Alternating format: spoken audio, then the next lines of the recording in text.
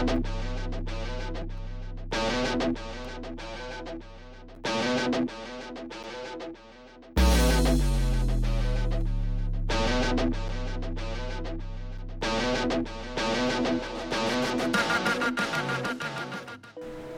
back to Emerging Evolution. I am one of your co-hosts, Rowdy, the inclusive activist, and accompanied, as always, by Calvin, the Drapetomaniac. And we are here and Tank. Okay. We can leave that one in, Sarah, because I asked him to introduce himself. So today we are going to be talking about ancestors to ancestors. We're meeting a two-part series, ancestors to ancestors. So really understanding what does this mean. And so how we're going to break this down is we're going to first try to get you to understand the beauty and the horror, which I'm sure doesn't mean anything to you now, but it will at the end. Then we're going to talk about how can we move now to a sense of really understanding and owning all my relations. Because that's a very full concept that we don't understand. Yeah. And then we're going to have to get very, very, very crafty at the end, because we're going to talk about numbing and the drive to numb and how that happens, but then we're going to also how our spirit demands a sense of connection to others, and why that drive to numbing needs to be leveraged towards connecting to others in a bigger and more whole way. You gotta feel, man. It's a good thing. Yeah. Good, bad, or ugly. But that's the thing. We don't want to feel. I know. That shit hurts. But it feels great. Right? You know you're alive. Best shit ever. No, I know. It's complicated. I think we should also talk about first, though, real quick. Yeah. Like, what is an ancestor? Just that idea. What is an ancestor? Like, how do you define an ancestor, Rowdy? So for me, we've always come from an area where ancestors were something bigger and wider, because, like, when did humanity stop? Right. Like, where's the human experience done? And where do you begin to experience something else? So some of this is formed by my indigenous background, and some of this is formed by my Buddhist background, right? Because in Buddhism, you understand the connections, right? Right. Like, you can't have breakfast without millions of people helping you get breakfast. Right. Like, understanding it truly, right? Yeah. So for me, leveraging both of those ideas, ancestors was not just everybody that I'm related to, and not just like the living beings that I interact with and have relationships with, right? I understand that if I have a hamburger, there's a relationship to the cow. Right. And I have a responsibility with my relationship to the cow. And you were talking about like trying to eat meat less, right? Yeah. And they're doing some great stuff that's going to take us in great directions with the Impossible Burger and all that stuff. Oh, yeah. It's dope. Yeah. Like, I love it. It's happening. But I've also heard, when we're talking about like Brother Cow, sometimes it's okay to have Brother Cow. Yeah. If you're fighting for Brother Cow. Right. Because Brother Cow can't do the same stuff we can. Right. And so some of the give and take of our relationship is understanding that sometimes I need his help and his sustenance so I can fight to make life better for all cows, not just the one cow. Right. And then going beyond that, I know, so many levels. Now we gotta understand the air that I breathe, the water that I drink, the land that I live on, the sun that warms my bones every day. Like, these are all relations, because you take away the air, what am I? Dead. Yeah. So how am I not related? Take one piece of that away. Yeah, it's all gone. Everything falls apart. Yep. Everything. Yeah. How do you understand relations? Well, I'm glad you mentioned that idea of connectedness to all things. So for me, it's scientific, it's spiritual, and when I say spiritual, it's ancient indigenous beliefs from around the world that I've studied, but also being raised Baptist and then declaring as Baha'i, studying all types of religious teachings, spiritual teachings, but also scientific truths regarding like atoms. We're looking at a desk right here, and the atoms in this desk are a little bit closer together than the atoms in the water you just drank. But also, they're not as close as the water, but they're definitely not as close as the air. But still, in that desk, there are billions and billions of spaces between those atoms. It's mostly space. Yeah, that's trippy. I know. Like, that's really freaky as hell when you think about it, that when we touch that desk, that the atoms in my hand and the atoms in it just push back against each other. But, like, what keeps my hand from not going through? That's fucking weird, bruh. They say it's belief. Yes, I know. So then you talk about spiritual luminaries and people like, it was miracles. It's like, nah, them brothers was really on some quantum level stuff. You know, well, for real, if you're not okay with us talking about spiritual stuff, you might have to listen to another podcast. Word. Because it's part of what is the experience of being a living being. Oh yeah. No, I mean, just for me, spirituality is just recognizing the inevitable interconnectedness of all things, and how our waves of energy impact that inevitable interconnectedness. When you understand that you are not it, but that it is you. Yeah. And that's responsible, right? So anyway, ancestors are all of that stuff, that atomic, spiritual, material, physical, social energy that has always existed. Not that existed before. So like we're talking into a microphone. 10,000 years ago, the atomic structure of this microphone could have been placenta. Another 10,000 years before that, it could have been a spear. Another 10,000 years before that, a big elephant turd, right? Who knows? Yeah. Right? But this is just a modern configuration of these atoms right now. Yeah. And energy can neither be destroyed nor created. And so this mic, 10,000 years from now, will be something else possibly. Who knows? What blows my mind is like the intention and emotion of our discussion is also some other form of immeasurable energy. Yeah, man. Like, but again, what is that? How do you measure it? How do you like get a sense of what that is? It's neat. Well, there's living in everything. Yep. There's life in everything. And so when you talk about an ancestor, I hear what was and how that is impacting what is. Period. And there is no what was, it's just now this is the modern expression of it. And that's based upon my lens, as you said, belief. Like what we know is truth.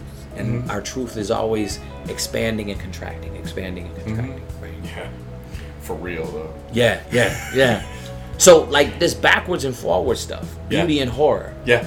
That's what we're hitting on this one, right? Yep. Well, if we want to talk about our human ancestors, like the idea of these beings walking on two legs, we hear his story. Some people have heard of her story. Bits of it. Right? Not a lot. No, very small pieces of her Yeah. story, right? But there's his story and her story. Truth, to create kindness, to create love, to create justice, you got to start on truthfulness. You got to start on the truth. Truthfulness is whole story. Yeah. The whole Our story. Yeah. Not just, His, bits her. and pieces, the whole story. And the beauty of our ancestors was there were people that did stuff that was really virtuous and kind and loving and thoughtful and whatnot. And there were those that did stuff that was unimaginably evil, unimaginably cruel, unimaginably sadistic. Yeah. And that makes us here now. That is a part of us right now. Yeah. If you were counting numbers 1, 2, 3, you can't jump to 26. Nope. 1, 2, 3, you got 4, 5, 7, 8. You got a bunch of numbers in between before you get to 2019 of the Gregorian year. You take one of those away, you don't get there. Right. So you got to take all the numbers, all the truth. Yep. And I think that's really hard for people that, in a previous podcast, we were talking about the illusion of benefit.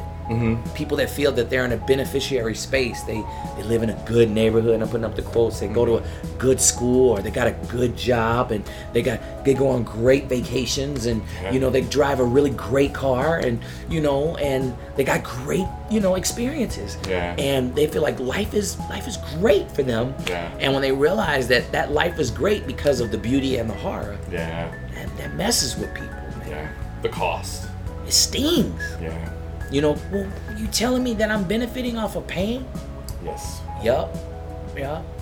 What prevents in your mind people from acknowledging that kind of truth, the beauty and horror of our ancestors? Honestly, I feel like it's just easier. It's so much easier to just shuffle along and do what you're told. Be a zombie. Really? Like, consume, practice the planned obsolescence. Why do I get a new phone? Because the next one's got, the picture's slightly better. Right. You know what I mean? Or, Right. it's slightly faster. Right. You know what I mean? It's so easy to just do the shuffled thing. You know what I mean? You get up, you go to work, you do whatever the hell you do at work. You come back, you watch the TV shows that distract you from, the truth of everything. You eat the food that makes you feel good in the moment. you know, which makes you feel bad in a second, which makes you sleep a little bit easier, but you don't digest it well. You know what I mean? Like, it's very simple to do what people told you to do. Or what you've been engineered to Exactly. do. Yeah. And that... It's a lot harder to figure out the truth, or to find your own way. I think this piece of At least investigating initially. truth. Well, that's the thing. I think we have a responsibility, and I know we'll get more into backwards and forwards, but to be good ancestors now, Yeah. 7 generations from us, we're their ancestors, right? We're part of that ancestry. They're relying on us. Right. So to be good ancestors, I think we have a responsibility to really independently and collaboratively investigate truth. To always look to operate from the truth, so that what we think is being kind isn't being cruel. What we think is being helpful isn't being hurtful. That to be ever consciously, vigilantly in a pursuit of truth is to be that ancestor that is creating a reality that is healthy or effective or, you know, worthy. That people in, you know, generations to come will say that ancestry was something I want to build upon. We don't pass on legacies of shame anymore. We start breaking that cycle of violence and shame. Yeah. We don't do those things anymore. Right.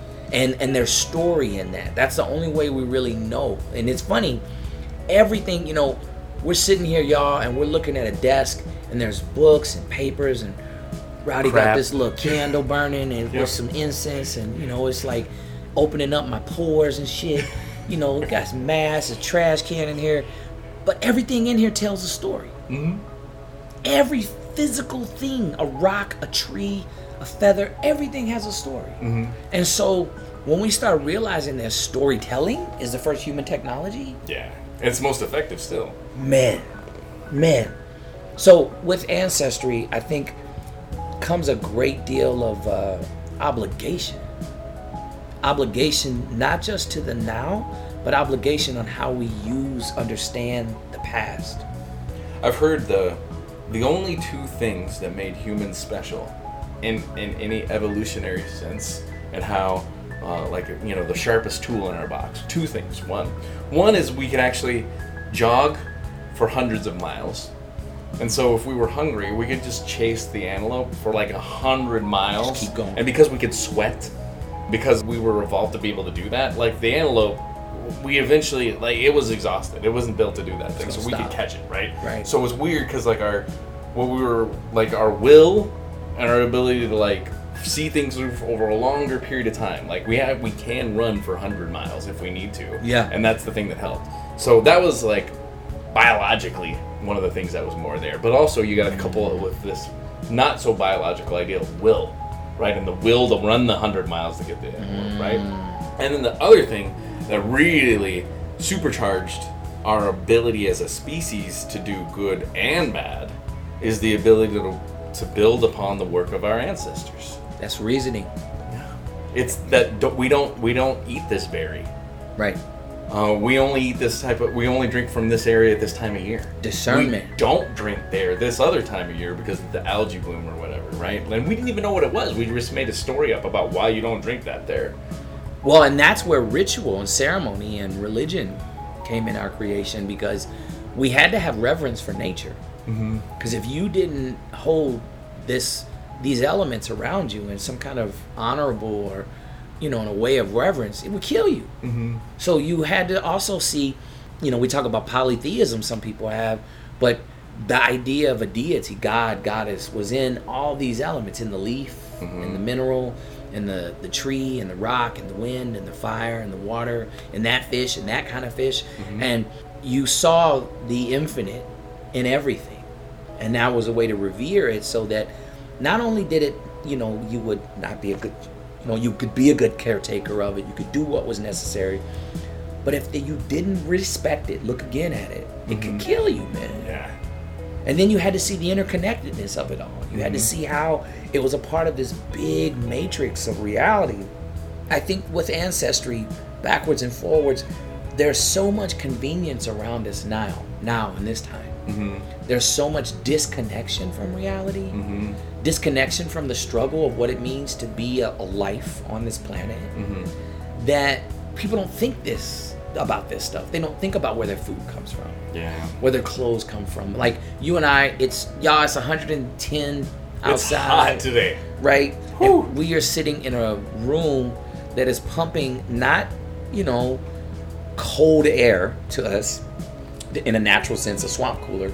We are breathing Freon. We are breathing chemicals. We are breathing air that has been conditioned. That's why it's called an air conditioner. Mm-hmm. It is not a swamp cooler. It does not take the water and, put it through some coils and make evaporative cooling to make things cooler. This air has been conditioned with a chemical called Freon. Mm-hmm. And we are disconnected from the reality of the weather outside. 110-ness. Right. Yeah. And I think, the benefit is that this feels pleasurable to our skin right now. At the same time, the illusion of benefit is that this Freon came from a factory and that air conditioner was built by somebody and they could have been exploited or treated well, and then somebody was exploited. Yeah, man. And then the other thing too is that we don't have to earn it. I mean, as long as we got money in our account and the lights are on, that's earning it. Yeah. I think that wears on our soul, it wears on our spirit, and we feel this kind of dissonance with that. We feel this like fragmentation from that, and that's why we numb, because we feel that staticky stuff in our spirit, and so we want to calm that by numbing. Well, hold on with that numbing thing, because I want to make another point about the air and stuff, right? Because I think we don't notice stuff. When did you move here? Oh man, 28 years ago from St. Louis, Missouri. So what year were you here? 1991. 91. So I came in 99. Okay. So it's July 12th now, right? Right. So monsoon season. When in 90s did you normally see the monsoon cycle kick in Arizona? Oh man, it like late June, but definitely early part of July. It was here. And what was the experience like? Was it like just basically hot days all the time, or was there any type of variance more? Oh man, you would have some rain, right? Some heavy rains. You get some dust storms here and there. Yeah. But it was usually by the evening. Yep. That stuff would kick in. Very you would see reliably. The clouds build up all day, and then because the sun would take them out. But by the end of the day, bam, there's gonna be rain. Right. And I think one of the things that made Phoenix livable was the fact that we had the monsoon season, and the fact that the monsoon season happened as reliably as it did. Right. Because like the heat peaks, and there's going to be a period of time, like even then, where the heat is really hard for like 3-4 weeks, but it's not long. You need the heat to happen to have the monsoon kick in, right? But reliably, you could almost always count on some type of wind, something to come in between 3 or 4 o'clock. And it was something that happened, and that wasn't that long ago. Right. But because we've created this world, we've got this heat island effect that makes this big difference, and now we don't see the same type of monsoon patterns. But see, like it's funny because people will notice that stuff, but they don't understand the connection to the relations of the monsoon. Well, they don't even realize how, like, people talk about we got an immigration issue in Arizona. Yeah, it's from Michigan. Seriously. And all these folks are bringing Midwest plants and like agriculture out here because they want to recreate Minnesota and Michigan. Yeah, and this Missouri. Is not, why this is beautiful is because it is not Missouri. Exactly. Because it's not Minnesota. And that's you came here because it wasn't. And that's messing with the environment, and that's messing with the way patterns have happened. And now when we do get that rain, it's like a bucket dumped. Yeah. And then we get flash floods, and it's just really scary, man. Yeah, and it's a trip because, when you start to think about, like, Sister Wind with monsoon season, Brother Storm, like how they talked then and how they talk now. Mm-hmm. It's funny because we recognize there's a difference. Like, humans see and recognize there's a difference. Mm-hmm. But we don't recognize what the monsoon season and how it's acting and what it's telling us. Right. Right? Like, it's saying, the valley's not what it was before, and I can't get in like I used to. I can't cool you down in the way that you needed so you can survive here like I was able to before. Right. Now, I gotta build up this massive wall, and we see it, the massive wall of clouds. Oh, yeah. And sometimes, like, we get the clouds in the electrical storm, but we don't get any rain. No water. We don't get any wind, right? Right. That is literally the storm, the wind, the elements all telling us something's wrong. Yeah. Something's not the same. Right. And I can't help you how I helped you before. Yeah. And you, like you mentioned, we just adapt. We're like, okay, then I'll get a bigger air conditioner. Well, that adaptation reminds me of the story, and I know you all heard about, boiled frogs. Mm-hmm. And the idea of, if you take a frog and because it's acclimates to its environment, throw it in a hot pot, it's going to jump out right away. Mm-hmm. But you put a frog in a pot that's room temperature, it likes cool, and you could slowly keep turning up that heat on that water, and that frog's going to keep adjusting to the water to the point that it's dead. It's boiling in the pot because it's trying to adjust to its surroundings. Well, humans have the capacity to be conscious of our surroundings. We could even alter our surroundings, right? We can alter our environment. That's what makes us different from most other species. We can transform it. We have air conditioners. I think we've lost our capacity to communicate. And and this is a gender binary term, but Father Sky, Mother Nature, our cousin in the water, our, like you said, Brother Storm, Sister Wind, the family of the elements and then the other species around us. We've lost the language of communication with those. And it's interesting that Gaelic is the language of like Ireland, right? But Gaelic is the language of Scotland. And this Gregorian year, 2019, UNESCO said is actually the year of indigenous languages. The last Gaelic speaker died like 4 years ago. And to some degree, if you think about it, that's an indigenous language of Europe that has been kind of like wiped from the planet. Now, I'm sure there's Gaelic speakers out there, but a fluent Gaelic speaker is now gone. These kind of languages of indigeneity, of people that can commune with the water, commune with the wind, commune with the fire, commune with the land, other species. People might say that's hokey, like woo-woo stuff, but it's real. Here's an example. A linguist taught me this. Raise your left hand. I'm like, that's easy, right? Yeah, my left hand. I got that shit, right? Got it. That's the hand. When I was in kindergarten, that's the hand that makes the L, your left hand, right? And so then the same linguist, they were talking about language, they said, now wiggle your western foot. And I'm like, wait a minute, hold up. What? Wiggle your what? Yeah. Wiggle your western foot. Yeah. And I'm like, well, okay, then I had to figure out. Okay, I gotta go outside. Where's west, right? Yeah. What time of day is it? Yeah. And what are mosques? Anyway, and so the linguists, the point they were making was, in this language of the English that we use right now, we are not West, and West is not us. West is something separate from us. West is something I go to. West is something I use. I use West. It is. I have a transactional relationship with West. I am not always in relation with West. It is something I use temporarily and then I leave West behind, right? Versus I am West and West is me. The In Lakesh, Ubuntu, this concept, Aloha, there's various languages around this, right? When you take that idea of looking at, you never lose your positionality in creation. With most indigenous languages, you're never separate from reality, the world, the nature around you. Our language is exploitive that we're using right now. Our language, if we could do that with nature, well, we could do that with like the element of the planet, oh man, we could definitely do that with other species and definitely with people. And that's why we have historical trauma, because we have lost the language of connectedness. People like, well, damn, Calvin, like shit, you saying you sitting there speaking English and it's fucked up, right? And I'm like, yeah. At the same time, we could build new language. That's the beauty of language. Absolutely. We could develop new concepts. We could just in the world. add words to English. Exactly. And eliminate words from English. And we can remember stuff. We could create new stuff. Like, there's infinite possibilities waiting to happen, man. So that's what, to me, Ancestry is really about, is recognizing the beauty and horror and working to evolve, get the whole story, and build a better now so that we can be good ancestors now. We need to be good ancestors now. Yeah. And we'll tell you about why we need to be such good ancestors now in the next podcast, when we're talking about the folks that are about to rely on us in a wink of an eye in time. Yes. But in that, you were talking about ideas of connectivity It's funny, like when you were talking about stuff, like I was thinking of like The Rock used to say, "Know your role and shut your mouth."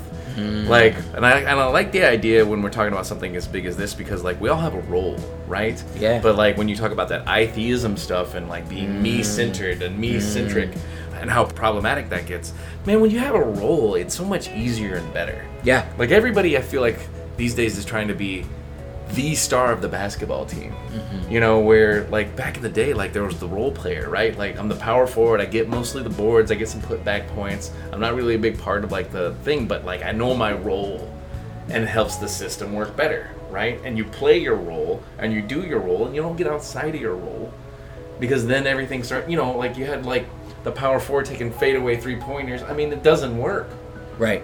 And like humans are way outside their role and way outside the capacity to work within the system of the rest of our ancestors. Well, part of that is the God complex. Yeah. We see ourselves as unaccountable. Yeah. We're not beholden to anything. Yeah. We're the captains or masters of the universe. That's a sickness, man, in the mind that has to heal, that has got to evolve. I really like your analogy on the basketball team, this idea of fragmentation and coherence. When you think of being fragmented, right, incoherent, think of like when you've been drunk or somebody's been really messed up. Their mouth is saying this, their mind's thinking that, their legs are doing this, their loins, their private parts are doing that. Like they're all over the place. Everything's going this way right. and that way. Totally fragmented, incoherent, right? Yeah. But coherence is when things float, when things are connected in, and everything has its purpose and functions well, right? Someone told me once that one of the greatest analogies for coherence was, imagine a world-renowned basketball team that's high scoring, okay, world-renowned, high scoring, but they barely dribble. Yeah. I had a cousin that was part of the Harlem Globetrotters. Now the guys they were playing were designed to lose. Obviously. Really the generals jacked up. were never supposed to win. Never, right? Yeah. At the same time, though, a high-scoring, world-renowned basketball team that barely dribbles. That means it's pass, score. Yeah. Pass, score. Here's the thing. When I use this analogy and tell people about this a lot, they go, that's boring. That's boring. Actually. And what blows me up about that is that we've been engineered to be entertained by conflict, to entertain by failure, ineffectiveness. Yeah. Like that entertains us, because what we want is, man versus man versus nature, man versus himself, man versus supernatural. Right. Like those are the 4 core elements of pretty much all our story, versus humans' collaboration with nature, humans' oneness with themselves, humans' connectedness with the supernatural. Yeah. Like what is that? Like that's a dull ass story. No, that's inevitable. You know what's funny is I don't think that's boring. To Right. preface this, I am a Spurs fan, so of course Right. I like passing Right. a lot. But like, what bores me about basketball anymore is it's all isolation, one-on-one stuff. It's all the great individual. That's and it's every not the sport. passing and the moving and all that other stuff. The idea of like a basketball game where you can't dribble would be fascinating. Like I'd love to try that out. Somebody told me once, and I don't know if this is true, y'all have to correct us on this, but a sport is where it's really you against your own skill. Yeah. So like golf is a sport, Yeah. right? But basketball is their sportsmanship, Yeah. but it's really a match. Yeah. It's teams. Yes. Now within those teams there's sportsmanship, Yeah. but it's team against team. Like football is it's a game. Yeah. It's not a sport, right? Where swimming, that's a sport, right? Archery, a sport, where you have to do this certain individual physical skill sets, if you will, and then you may be a part of a team that shows that soccer or American football, but soccer, football is a match or a game, but it's not a sport. And so when you think about sportsmanship, like this idea of you have yourself to blame within this thing, I think there's also, with this concept of ancestry, is that we have to be accountable of like, what is my role in this mess? Yeah. How do I perpetuate? Right? You know what I'm saying? Like we're part of this team called What do I do humanity. that undoes it too? Right. So that atheism you're talking about is man, if I'm really that atheist player in this game called life, I'm messing up, man, the game. I'm messing up my team. I'm holding things back. I'm causing us to lose. Well, there's such a beauty and flow to being in harmony, having your role, staying within your role, serving your role, doing it well, and how it contributes to the bigger togetherness. I've always been more of a team person, and gosh, you know, when I feel and see those things, like that sense of being connected to something that's bigger than myself, that's what always like drove me to play. It's powerful, Roddy.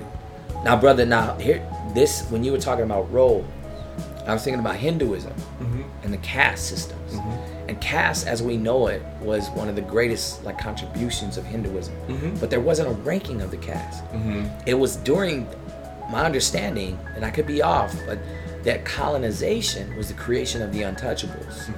And with the creation of the untouchables, it totally perverted the caste model. You know, I've heard within the system, untouchable folks sometimes were like trans folks or two-spirited people. And like it's funny because like there was something, and I think this might be pre-colonial, there was something about their untouchable nature that was like needed for the system, because like there was a way of like you'd give to them, and the blessings of these untouchable people made things work or connect better. I don't know what it is or understand it, but I understood it a little bit differently in that there was still a role, and they weren't less than. It makes total sense because with the colonial model, what came out of European interpretation of, you know, the Semitic teachings of Judaism, Christianity, and Islam, when they encountered indigenous people, where you would see two-spirit, what we would call today possibly homophobic actions is what they were doing, or transphobic actions.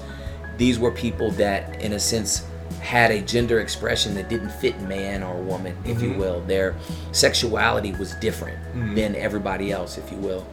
And I remember something about Cortez or De Soto, one of them in Mexico wrote back and was saying that these people are gay. And it was then justification the church gave for them to use their war dogs and like kill native people's children and stuff, right? And it was this horrible stuff, but it would make sense, this idea of a certain people, even with mental health issues that we have nowadays. There was a role. They saw the world different. They saw the world whole different, you know, what we call like mental health issues. In ancient ways, there was people that looked at things differently, and they had a specific role. The issue was the ranking. Right, that the value or devaluing. Right, that these are the deified folks and these are the demonized folks within the group, and versus purpose and role. Right, I think right now what we're trying to figure out to be good ancestors now is these roles that we have inherited in the world, these statuses we've inherited, the engineering behind that, and how that, in a sense, distorts our purpose on Earth, man. Absolutely. And it's hurting the planet. Well, and then you talk about the planet, obviously. We know that. We're aware. Right. But let's take it back down to the individual, right? So now you're out of connection. You're atheistic. You don't have a role. You're the power forward shooting fadeaway threes, right? You know, that's not within your wheelhouse. What do you think that does to us? What's that? What happens when we're disconnected? One thing I think is for those that with illusion of benefit, the lie of benefit we talked about before, a false sense of accomplishment, a false sense of success. Also, though, I think it can create it plays upon the old 7 deadlies, man. Envy, wrath, lust, vanity, greed, sloth, gluttony. It plays upon all that stuff. Then people are envious because they're not the one getting all the light, right?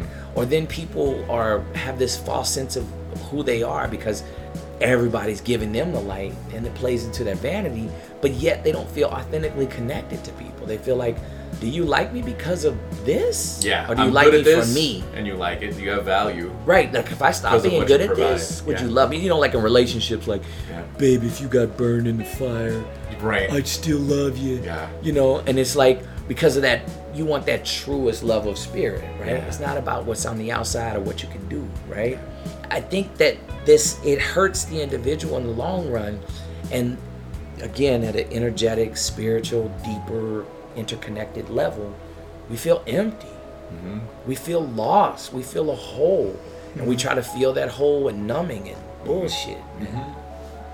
And numbing's a lot of stuff. Numbing's, we've talked about this before we got into it. We want you to understand the drive to numb within the context of what it means to ancestors, and we're going to have a whole, maybe couple podcasts on numbing because it's complicated and difficult. But and it's deep. We needed you to understand the drive to numbing is that sense of not having connection, and it's a distraction. It's a momentarily, like it takes you out of realizing you're out of connection, so you don't have to feel the discomfort of that stuff.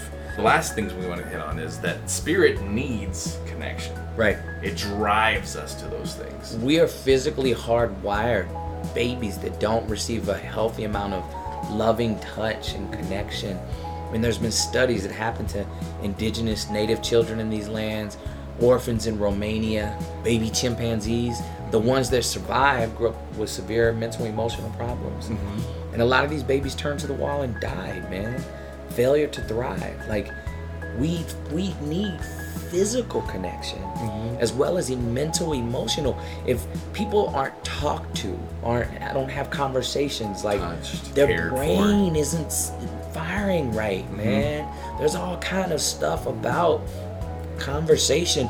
Like, we freaking yawn. You know why we yawn? Because when we were a baby looking up at somebody taking care of us in the middle of the night, they're freaking yawning in our face. And so we learn to mimic every damn thing we saw. And so muscle memory, when we're in a room and somebody, we like, what the fuck? I'm doing it too. Like, because it's a muscle memory thing, because we learn to mimic this connection around us. Mirror neurons. Yes. Those are the coolest things. Exactly. Man. Oxytocin, mirror neurons, like all the hardwire stuff that makes us want to be connected is great.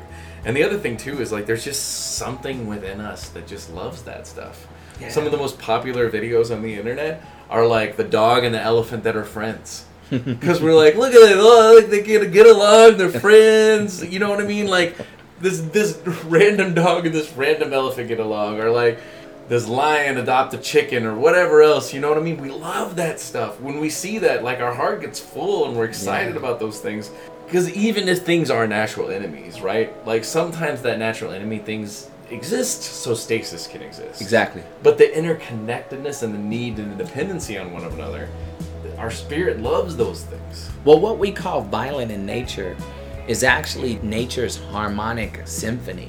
Yes. It's not natural order's harmonic symphony to sustain everything. You know, like that brutality on the Serengeti isn't a brutality. It's part of the design. It's getting rid of the weak members of the herd. It's making sure that the herd's stronger. I've even heard that it wasn't always weak. It's even sometimes a member of the herd that your purpose is that sacrifice, because from that eating, the lion will do this in the grass, and the grass will grow, and then we'll eat that grass, and it's like it's a cycle. Like, I've heard farmers talk about domesticated sheep or certain animals that they have for slaughter, that at times that they will, like, literally almost kind of know it's their time and lay their head down on the block, you know, and it's okay. Yeah, it's time for that thing. Yeah, and my like time is done. And so I think the problem with the creation of race, really quick on the ancestral piece, is that we looked at nature and then we try to create this twisted Darwinian idea of survival of the fittest. Yeah. That these people are the superior people and these people are meant to be sacrificed and consumed, right? Yeah. Versus our shared, and I don't know if I like the word stewardship. I think we're keepers of the earth. Yeah. You know, like, stewardship means, like, it's, I don't know, like, somehow this motto of supremacy versus keepers and family with the species. You know, we're keepers of protectors, things. guardians. Well, honestly, the planet don't need us. Well, if we could guard, we guarded from one another, that would probably be really helpful. Keepers of the earth. That means that we keep each other in check. Yeah. Because we're here now. Yeah. So that the earth does what it needs to do for itself and us. We can't live. Everything in this room comes from the earth. Everything we're wearing, we're talking into, and looking at, everything, all this stuff comes from the earth in some way. And so if we're keepers of the earth, we got to keep each other in check. Absolutely. That's being a good ancestor. So with that's understanding ancestors. So what we came to understand is who is and what is an ancestor today. We talked about the beauty and the horror of the truth of what our ancestors did, what they were, and how they acted, and we got to own all parts of that spectrum. We tried to get a more full sense of what all my relations really look at. We talked about some of the drive towards numbing and how that drive towards numbing comes from a lack of connection. And our next podcast is going to talk about, now starting with us, how do we be ancestors in the future? So with that's what we got for you today. This is Rowdy from the Inclusive Activism Podcast. And if you wanted to learn more about me, you can go to www.inclusiveactivism.com. We would love to Calvin tell them how much we want them to contact us and talk to us. Please call us out. Check us. Let us know. Like this voicemail line just never gets used. 860-576-9393. Call us up. Ask questions. Right now, Tank is our biggest fan. Exactly. We need to and know. He's asleep. I mean, y'all, for real, like, say, like, I did this research, or that piece you brought up, you know, that was wrong, or that was right, or blah, blah, blah. Like, just... Have you looked into... Right. Be in conversation with us. Yeah, please. And you can email me at inclusiveactivism@cox.net. And Calvin, how do they get a hold of you? So you could go a number of ways. If you want to just give me an email, send me a shot.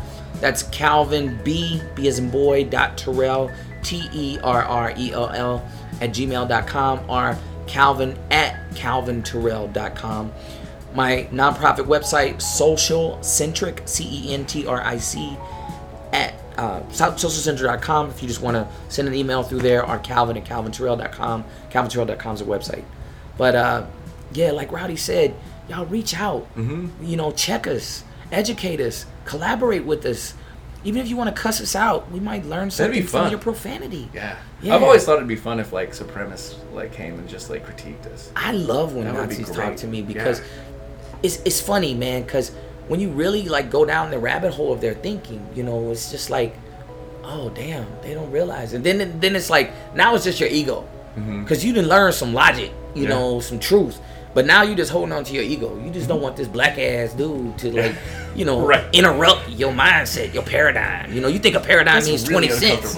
Paradigm means 20 cents. Not to you, you know, not a shift. But anyway. But talk to us. Be in contact with us. And with that, we'll be signing out. We'll talk about ancestors in the future. Peace. Blessings. Take care.